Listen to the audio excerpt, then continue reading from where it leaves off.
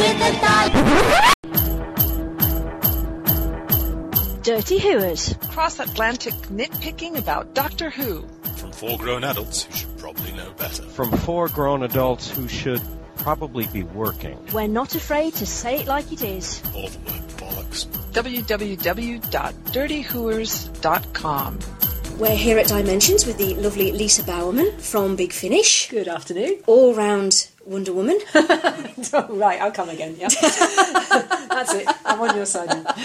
Excellent. Now, you've been involved in all sorts of things, haven't you? I don't know quite how it happened, but yes, it's funny when you start a job, you think, oh, well, this will last 2 weeks. That's what happened 13 years ago. Is it that long? It's that long, 1998. Good grief. And I mean, it's very well documented, but, you know, I auditioned for Benny thinking it was going to last 2.5 milliseconds in Nick Briggs' front room with a microphone strapped to a uplighter, and I thought, oh, dear God. And I know with Jason and Gary, and I thought, oh, Fanboy Central, marvellous. And I thought, I'll never hear another thing from this. So I got the job, and I thought, wow. I won't tell the agent, you know. And here we are, 13 years on, and look at Big Finish as a company. I mean, it's absolutely amazing. And because I started directing about 6 years ago now. Nigel Fairs, bless him, gave me a job on The Tomorrow People. And I think it was Craig Hinton's last ever script. Mm-hmm. Which was kind of sad, but kind of a nice thing to do. And then went on to do Sapphire and Steel. And then when David Richardson came in to Big Finish as sort of line producer, apparently one of his favourite audios was one of the Sapphire and Steels that I directed. And bless his cotton socks asked me back. And now we're kind of involved with Companion Chronicles and Jago and Lightfoot and you name it. Because you also got to bring one of the other elements to life as well, didn't you? You played Ruby in quite a few of the Sapphire and Steels. I did, you know, I loved Ruby. I really miss Ruby, regardless of Benny, because obviously Benny is Benny, but Ruby, you know, she was just different and a bit vampy and a bit camp. And who wouldn't want to play camp opposite Susie Harker and David Warner? You know,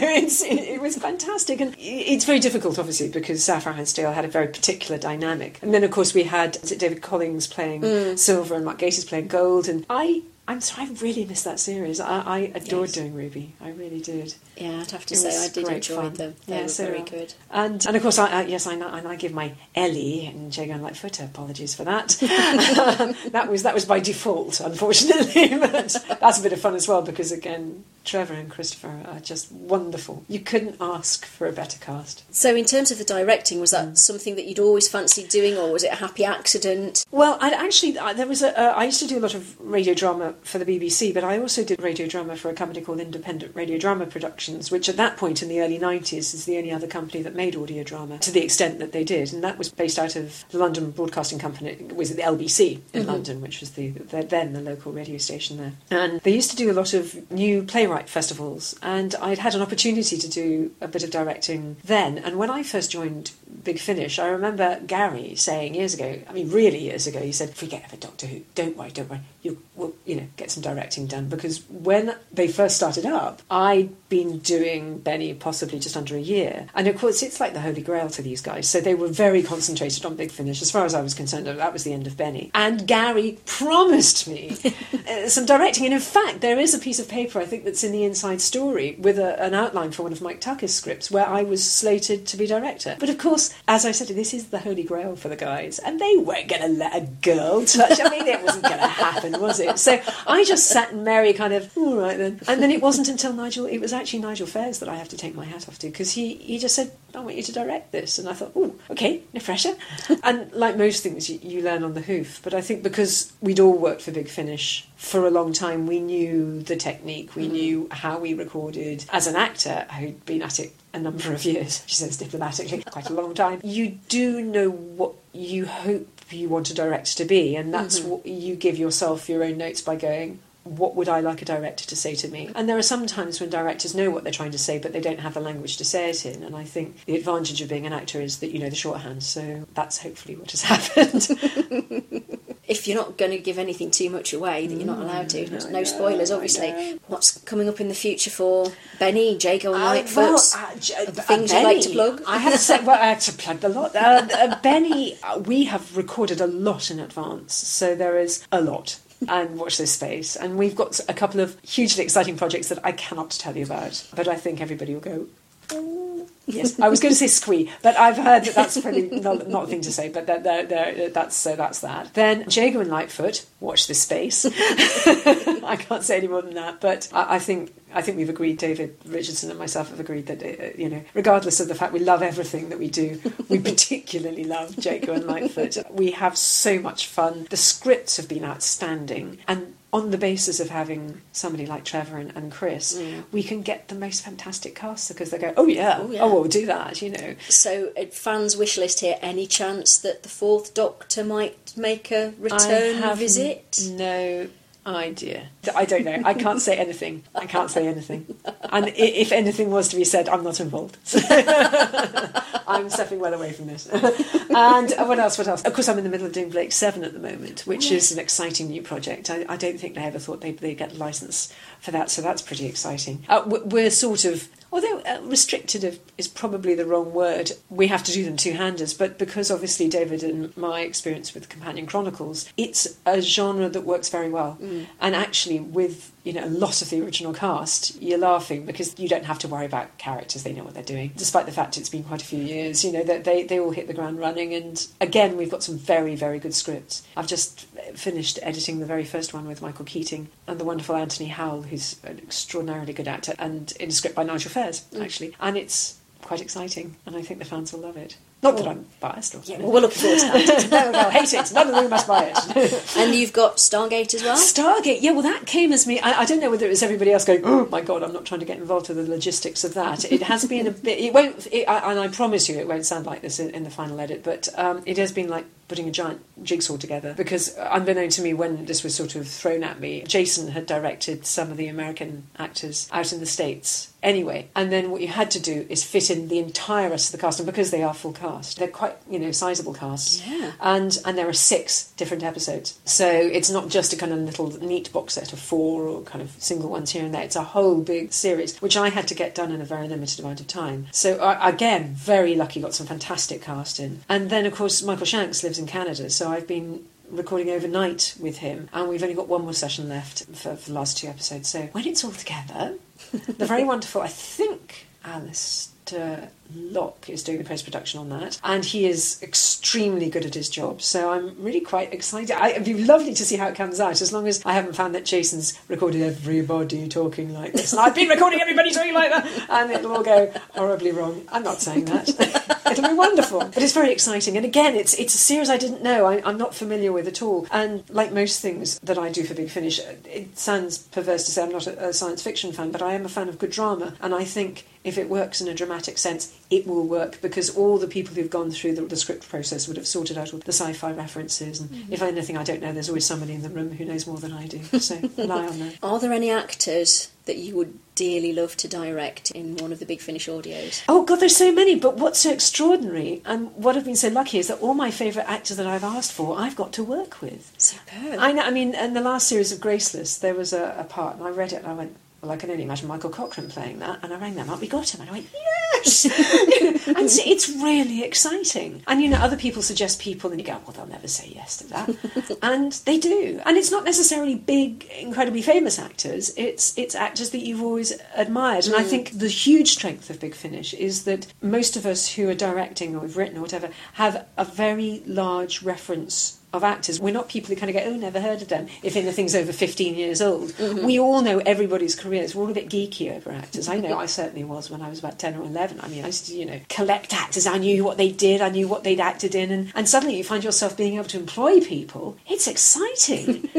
This sounds silly, I'm directing a companion chronicle next week with William Russell, and I needed Scottish actors who could do it, and I thought there's an actress who I've always admired, and I always thought she was absolutely fantastic, called Sharon Small, who played the psychic in Inspector Lindley, and did a wonderful series years ago called Glasgow Kiss, and I thought, well, she might say yes to this, and she has. And I'm stupidly excited about that, because when you see actors, you say, again, not necessarily big, older, hugely successful, just actors that you've always liked their work, and to have an opportunity just to have a fun for a day and have a nice lunch and do a fun play is just bliss and really exciting. And then again, you can get some actors you think great, you go, ooh, that wasn't quite what I expected. You know, it's. I'm not saying that always happens, but occasionally it's not quite what you expected. And sometimes then you inherit people, and then they come up to higher expectations than you expected. It's all very fascinating, and I can't think of anybody I thought, oh my God, a horrible person. We've been really lucky, you know, and. Again, I don't want to bang on about it because I'm sure people have said it before. The spirit of the company at Big Finish is very good, and people hook onto it very quickly, and they all realise that we're all professionals and they're having a good time, they're treated with respect, but at the same time professionally, so they know they're not dealing with idiots. And Toby cooks up the best lunch known to man, and believe we me, had heard that, the yes. way to an actor's heart is through his stomach. You know, it is sadly true. You know, you should see them at lunch trucks on film locations. It's like, you know, the vultures landing. I mean, obviously, you know, I've worked with Big Finish for a long time. I am not on the payroll. I'm not under contract with them, but it is the loveliest company to work for. And the amount of actors, and again, I heard a very well-established actor who's worked for Big Finish many times saying that he literally bumped into Tom Baker at a tube station and just said, Big Finish, I love working with Big Finish. I mean, it was quite extraordinary. And there are people who hear podcasts and hear us talking on stage, they're bad to say that, but yeah, I mean, it is, isn't it? It's a sort of predictable thing to say, but when you actually are faced up with it. But I think also because the guys behind it, you know, Jason and Nick and David and everybody love the subject. They love their sci-fi. It's part of their growing up, and they have a loyalty to it, and they have a loyalty to get it right as well. They feel the responsibility to get it right, and quite right too. Yeah, it's not just a cash cow to them, it's something that they're invested in and they love. And I also think the people who have bought them would have rumbled them a lot earlier on if that had been the case, to be honest. I'm not saying that I'm very high up the food chain, but I certainly, if there was any sense of people doing things in a mediocre or half-cocked way, I wouldn't have been involved with it. I wouldn't have been interested in any way, shape or form. And I think you'd say that for most actors as well. They think, well, there's a bit of a two-bit operation on. But they haven't. No, they haven't.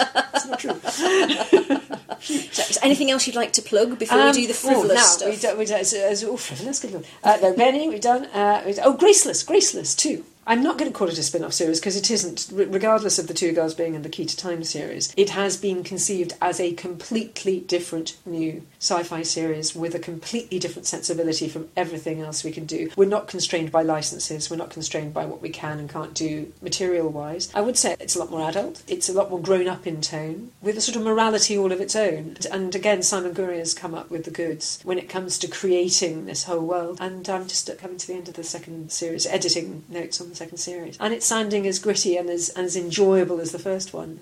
We're very proud of that one. And also, literally, not that it's the same thing, we've just had the latest companion chronicle come out with Tom Allen and Peter Purves, and it's proved to be, quite rightly, extremely popular. It's the end of a trilogy that we've had with the two of them, and I think we're all very proud of it. It's a terrific script by Simon Gurry, and Richard and Lauren, who did the post-production, done a splendid job. So it's one of those team jobs that's just come together, and it's lovely. That's the end of my plugging. Now on to the frivolous stuff. Favourite tipple? Sadly and predictably, it's got to be gin and tonic. Yay! Another vote for gin and tonic. Yeah, I'm sorry. It's the only way. Vodka is a waste of a good drink, frankly. I just think, what's the point? Spoils the taste of an orange juice. No, I doesn't do it. No, gin and tonic for me, I'm afraid. So. We asked Toby this earlier. Any specific gin or just any Well, gin? actually, no, I am a convert to your Bombay Sapphire. But having said that, she says in brackets, I was introduced to Welsh gin by somebody at the Swansea, and it's called Brecon, and it's cracking because it's got cinnamon in it or something. Ooh. And it's got it's a really nice taste, so I may well be investing in a little bottle of that at some point. Well, that ties in with what Toby said, because he said there's a Welsh one, but he couldn't remember what it was called. I'm pretty sure it's something like Brecon or something, and look it up, guys, because it was now David, I'm going to get his name wrong, and I'm so ashamed of myself. I'm pretty sure it's David, who's one of the fans down in Swansea, and he said, here we go, and passed me a plastic cup on the I'd literally just arrived and said, have some of that. Not that I don't drink a lot, but only occasionally, she says, quite quickly. I'm not purporting to any of that. And I am a convert, but Bombay Sapphire gin. I mean, that's the one I've never actually tried. It's a lot smoother than Gordon's. Hendrix is very good. Never tried that. Oh, that's lovely, particularly with And what's the one cucumber. they always have in America? Is it Tanqueray or something? What's that? I'm not entirely certain. Because Toby that was on about that. apparently is a British gin, but exports to America and isn't very well known over I'd here. heard of it, but yeah, it was sort of like... Never I tried actually it. thought it was a whiskey, to be honest, but there you go. In which case, am I wrong? Is it a No, whiskey? it is. No, it's a gin, because Toby was on about it earlier. Yeah, no, Bombay. If you could be a cake or biscuit, what cake or biscuit would you be? Oh, I don't get cake and biscuit. Is cake or Oh, biscuit? you can be cake and biscuit. Well, cake, it's my mother's recipe for chocolate cake. Ooh. Has to be said. It's a good old Victoria sponge with a, cream, but it's got to be chocolate cake, sorry. I am very partial to that. Sounds good to me. And if you could meet anyone from history, who would it be and what would you say to them? Oh, dear God. No pressure. Amy Johnson, where did you get to? Yes. Really? Yeah. That's a good one, yes. That's the only one I can think of. No, I was going to something like Shakespeare. How was it? No, yeah. What was Camp like? No. I think, that's the only one I can think of off the top of my head. Oh, we love doing that one. Because sometimes people just come straight back at you and you think, how long have you been thinking about that? You threw that one at me without even knowing I could have done my homework and looked intellectual. That was never going to happen, was it? Oh, you could say the same for Amelia Earhart. There we go, for the American law. There we go. So you can edit it for different countries. Amelia Earhart. Where did he go to? My name's Frazer Hines. I play Jamie in Doctor Who, and I'd like to bring my two Doctor Whoers, Deborah Watling and Wendy Padbury, along to meet you sometime. Hello, we are here at Dimensions 2011 with Toby Hadoke, writer of Doctor Who, Moths Ate My Doctor Who Scarf, or Doctor Who Ate My Moth Scarf even. It's the sequel. Which I'm working on right now. Yes, Moths Ate My Doctor Who Scarf. Quite a while ago as well, isn't it? Well, it started quite a while ago, and the horse looked like it was going to expire, but I carried on beating away up until relatively recently. We're talking about doing it on DVD now, just a recording of the live show next year. And then I'll have to stop doing it. But people still ask me to do it, and I won't say no if people want it. I've consciously had a rest, but I think I might have a couple of dates next year as well. So that was a very long answer to a short question. Hello! And you've done How I Know My BBC as well, haven't you? Yes, that has finished. I finished that about 3 weeks ago in Manchester, which is where I started most of my comedy projects. So I know that's now done and dusted. That was never going to have the same sort of shelf life as Moths Ate My Doctor Who Scarf. And also I knew I was never going to get a BBC radio series out of it, because the BBC aren't allowed to seem to be nice about the BBC, otherwise the Mail and Rupert Murdoch would go, look, they're advertising themselves, now watch Sky. So, yes, that was always going to be finite, and Doctor Who fans don't care about the BBC. You know, I knew it was never going to tour as long as Moths, because of the nature of the show. But it was fun while it lasted. Now, one of the other major things that you've been doing is running through corridors with Mr. Shearman. Yes, Rob Shearman, who I'm sitting next to signing autographs with today. I think I might be beating him. But that's only because he's been to every single convention there has ever been. And if there's a Doctor Who fan without Rob Shearman's autograph, I'd like to meet them.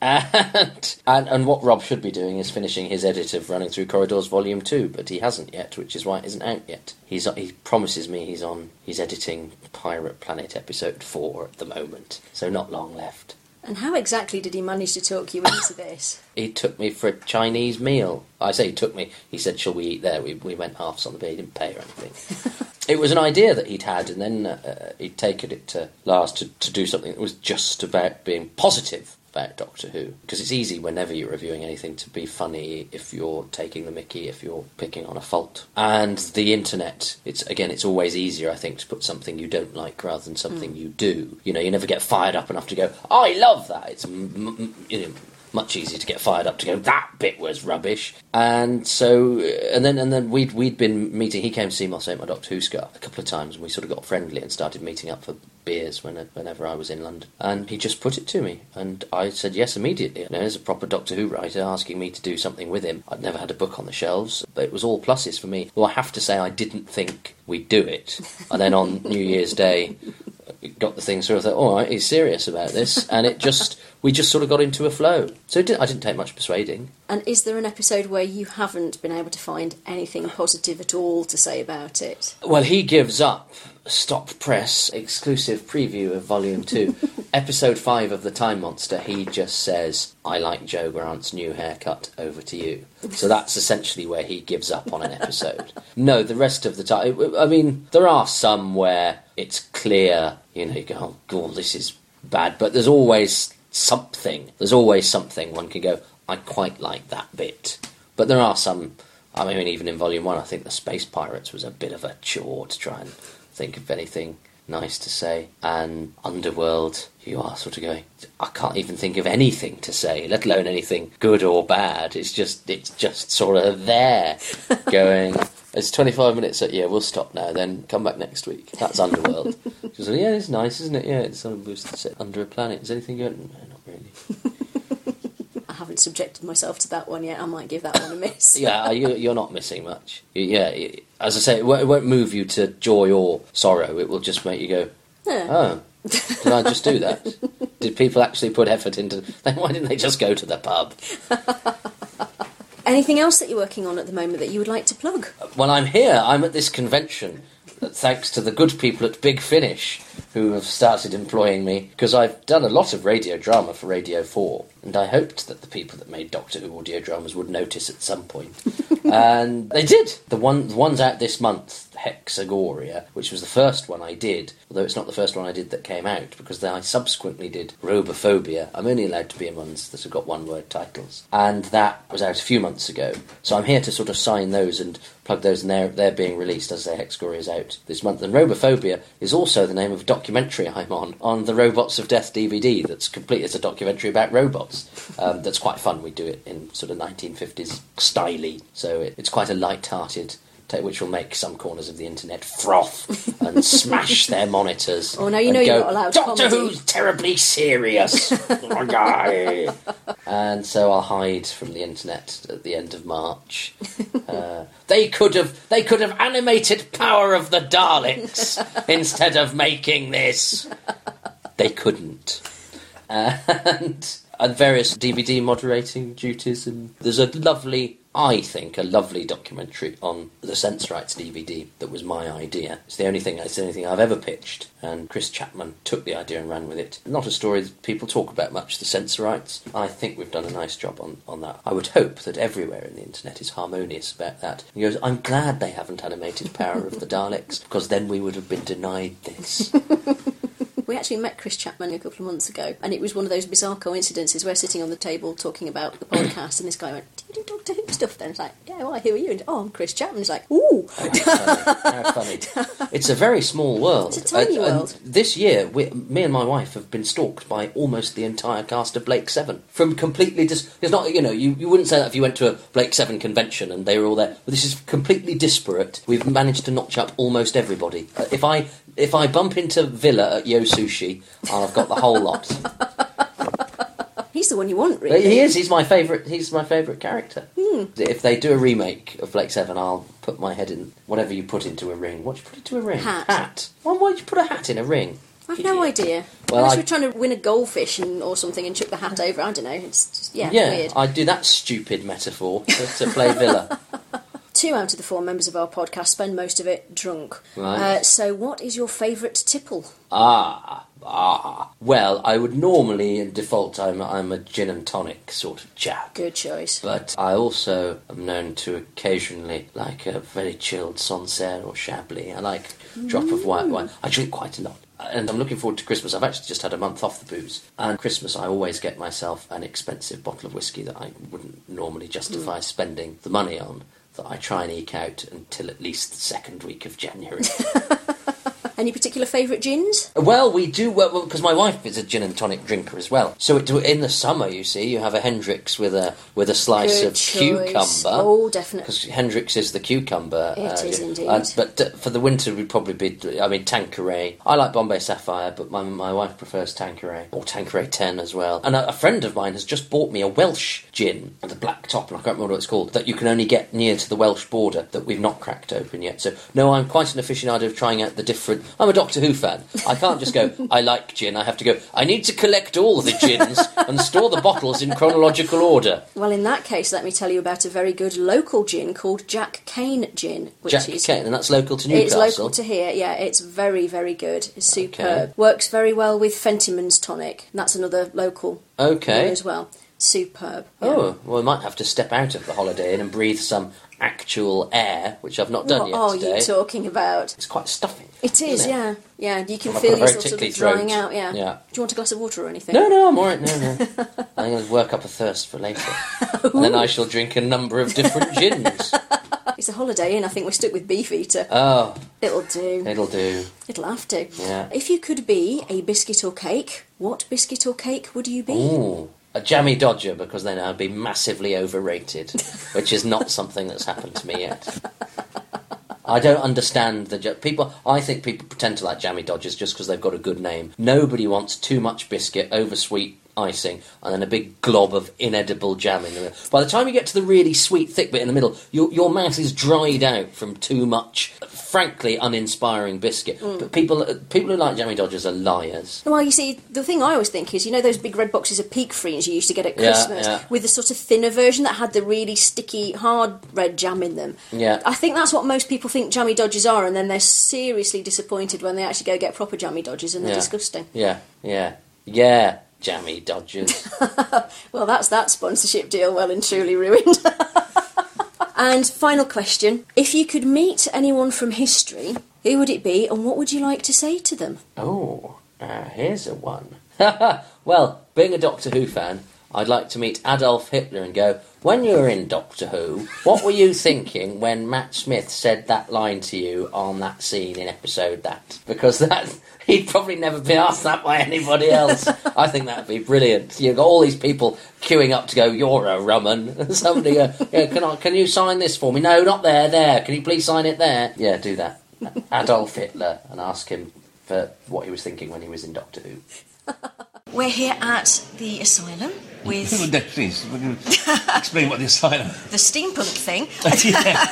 We're visiting Frazer Hines in an asylum. We are? Yes. The scary Well, it thing should have is, been years ago. But it did actually used to be the asylum, that's the whole point. Oh, right. This did, didn't it? Yes, this was the asylum for Lincoln. Across from the jail. Yes. Right. So we've managed to corner him on a comfy sofa. You were touring with a one-man show last year, weren't you? How did that go? Went very well. I was supposed to do it again beginning this year, and then I got an offer to do a play called Five Blue-Haired Ladies Sitting on a Green Park Bench, with a pal of mine, producer Chris Marino. And it was with Shirley Anfield, Anne Charleston, Lorraine Chase and Anita Harris. Wow. Tom Owen and Chris Beanie. So I thought, I'm going to do it. I met two other guys, Eki Chuckle, another young coloured actor, he joined us, and we just had a ball for 8 weeks. And I said to Chris, I'm going to do it again. He said, I might put it out again next year after Christmas. He said, would you still do it? I said, oh yeah, include me in. It was great. It was a lovely play about these ladies sitting on a park bench, a comedy by John Penzotti. And eventually they start to sort of disappear. I don't think I'm giving the game away. The park bench and the trees and everything are all white, and then you realise, they're in heaven. And the husband's enjoying it, and that's myself and the rest of the guys, we were all the husbands. But because you've got to be in for the show half an hour before the show starts, the director said, with the scene change, would you have the scene change? He said, I hate it when 4 people come dressed in black and move everything around. So we did little sort of vignettes. It was a New York park. So he said, I don't care what you do, boys, as long as you're not messing about. He said, I suggest you, Fraser, you're calling for a taxi or something. But we just changed it once we got up and running. You know, in the end, I construction work. I found this yellow jacket and a hard hat, and then later on, I came on with a see-through packet of tea and some sugar, and we did a drug run, and I had a hoodie up. Eki was dressed as a cop. He chased us off. The director came to see it in the last week. He said, "Oh, fellas, I loved the drug run. I loved the drug run." So it was great for us, you know, because your energy was up because you know, on stage. We're big fans of Big Finish Audios. Oh, yeah. And you've done a huge amount of work with them, including a rather scarily accurate Patrick Troughton impersonation. Well, that came about by accident, really. I'd never worked for Big Finish. In fact, when Gary Russell was there, I said, Gary, I'm the only Doctor Who actor that's never done Big Finish. He said, oh, I don't like mixing companions. Your Doctor's dead. I said, no, I worked with Colin Baker. They were the two dogs. Yeah. No, I don't like that. So then Gary's kind of left, and a week later I got this phone call. Would you like me to come and do a companions chronicle, Helican Prime?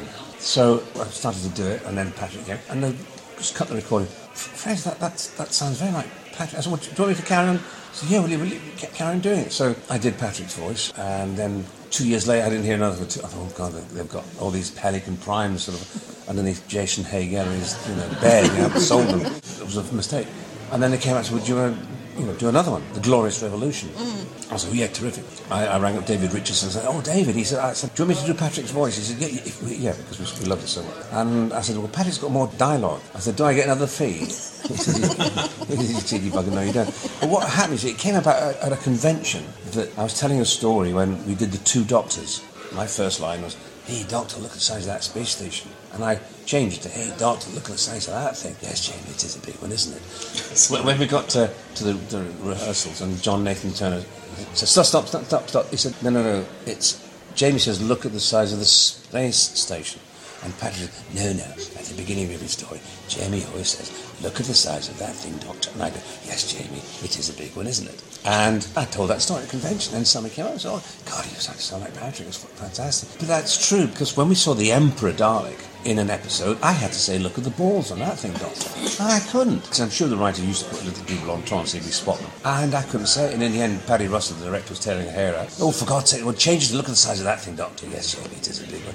And so we tried to put that in most stories. Beginning of Seeds of Death, when we land in the museum, I go to this rocket. Hey, Doc, look at the size. Yes, Jamie, it is a big one, isn't it? We always try to get a kind of running gag in it every time. So that's how David said, well, you sound so like Patrick. As well, I spent 3 years with him, man. He said, you can go just look. Now, what we're going to do is now, you that little sort of cough you always used to do. And I thought, see, I can't do it without doing the hands. The hands, yeah. I can't do it like that. It doesn't work. I have to do it. Or when I'm doing the big finish and I'm in the booth, and I have to, go there, or perhaps there. I don't know. You know, I have to do the hand movements. I did one recently, which hasn't come out yet, with David Warner. One of our finest actors. Now, actors always take the mick out of each other. We always say, if you're playing a Welshman, somebody that says, I didn't know this was from Pakistan. Which part of the car? Yeah, always take me. But we did a scene, and it just said over the microphone, he said, can I just say, Frazer? He said, for one moment, I actually thought I'm in the recording booth with Patrick Troughton. He said, that was so like Patrick. And for David Warner, one of our finest actors, to say something like that to me, you know, I mean, I've done soaps and stuff. David's done movies and heavy theatre and Shakespeare done as well. You know, I took that as a great compliment. It's unnerving, but it's lovely at the same time, if you know what I mean. Yeah, it has kind of the undertone of a tribute. Yes. Yeah. The faceless ones is the one where you suddenly start to see this double act between Patrick and Frazer. You know, where he kicks me under the table. Hi, we came on a blue box. What are you doing? You know, nudging and all that. That's where you first start to see this little sort of the double act and the comedy. And then our favourite, one of my favourites is the opening of the Tomb of the Cybermen, when we daren't rehearse it because Morris Barry would have cut it out, but we've put it in the take. Time was so desperate, you know, unless something went really wrong, they had to go on to the next scene. We rehearsed it between ourselves, and then we just took, you know, each other's hand. No, come on, Victoria. You know, But I do love working with Big Finish because the stories are so well written. They have great people. I just said David Warner, Alexander Siddiq, Miranda Raisin. Derek Jacobi does one. Yeah, I mean, David Tennant. I don't know if he's done any since he became David Tennant. I don't know. But, you know, they get great cast. The writers are good, great scripts. And Toby, the recording artist, does a great lunch as well. I heard about that. Oh, yes, you know. We always starve 3 days before you start work because they do wonderful lunches. And I think that's why we do everything in one take, because we can't wait to get to the lunch break.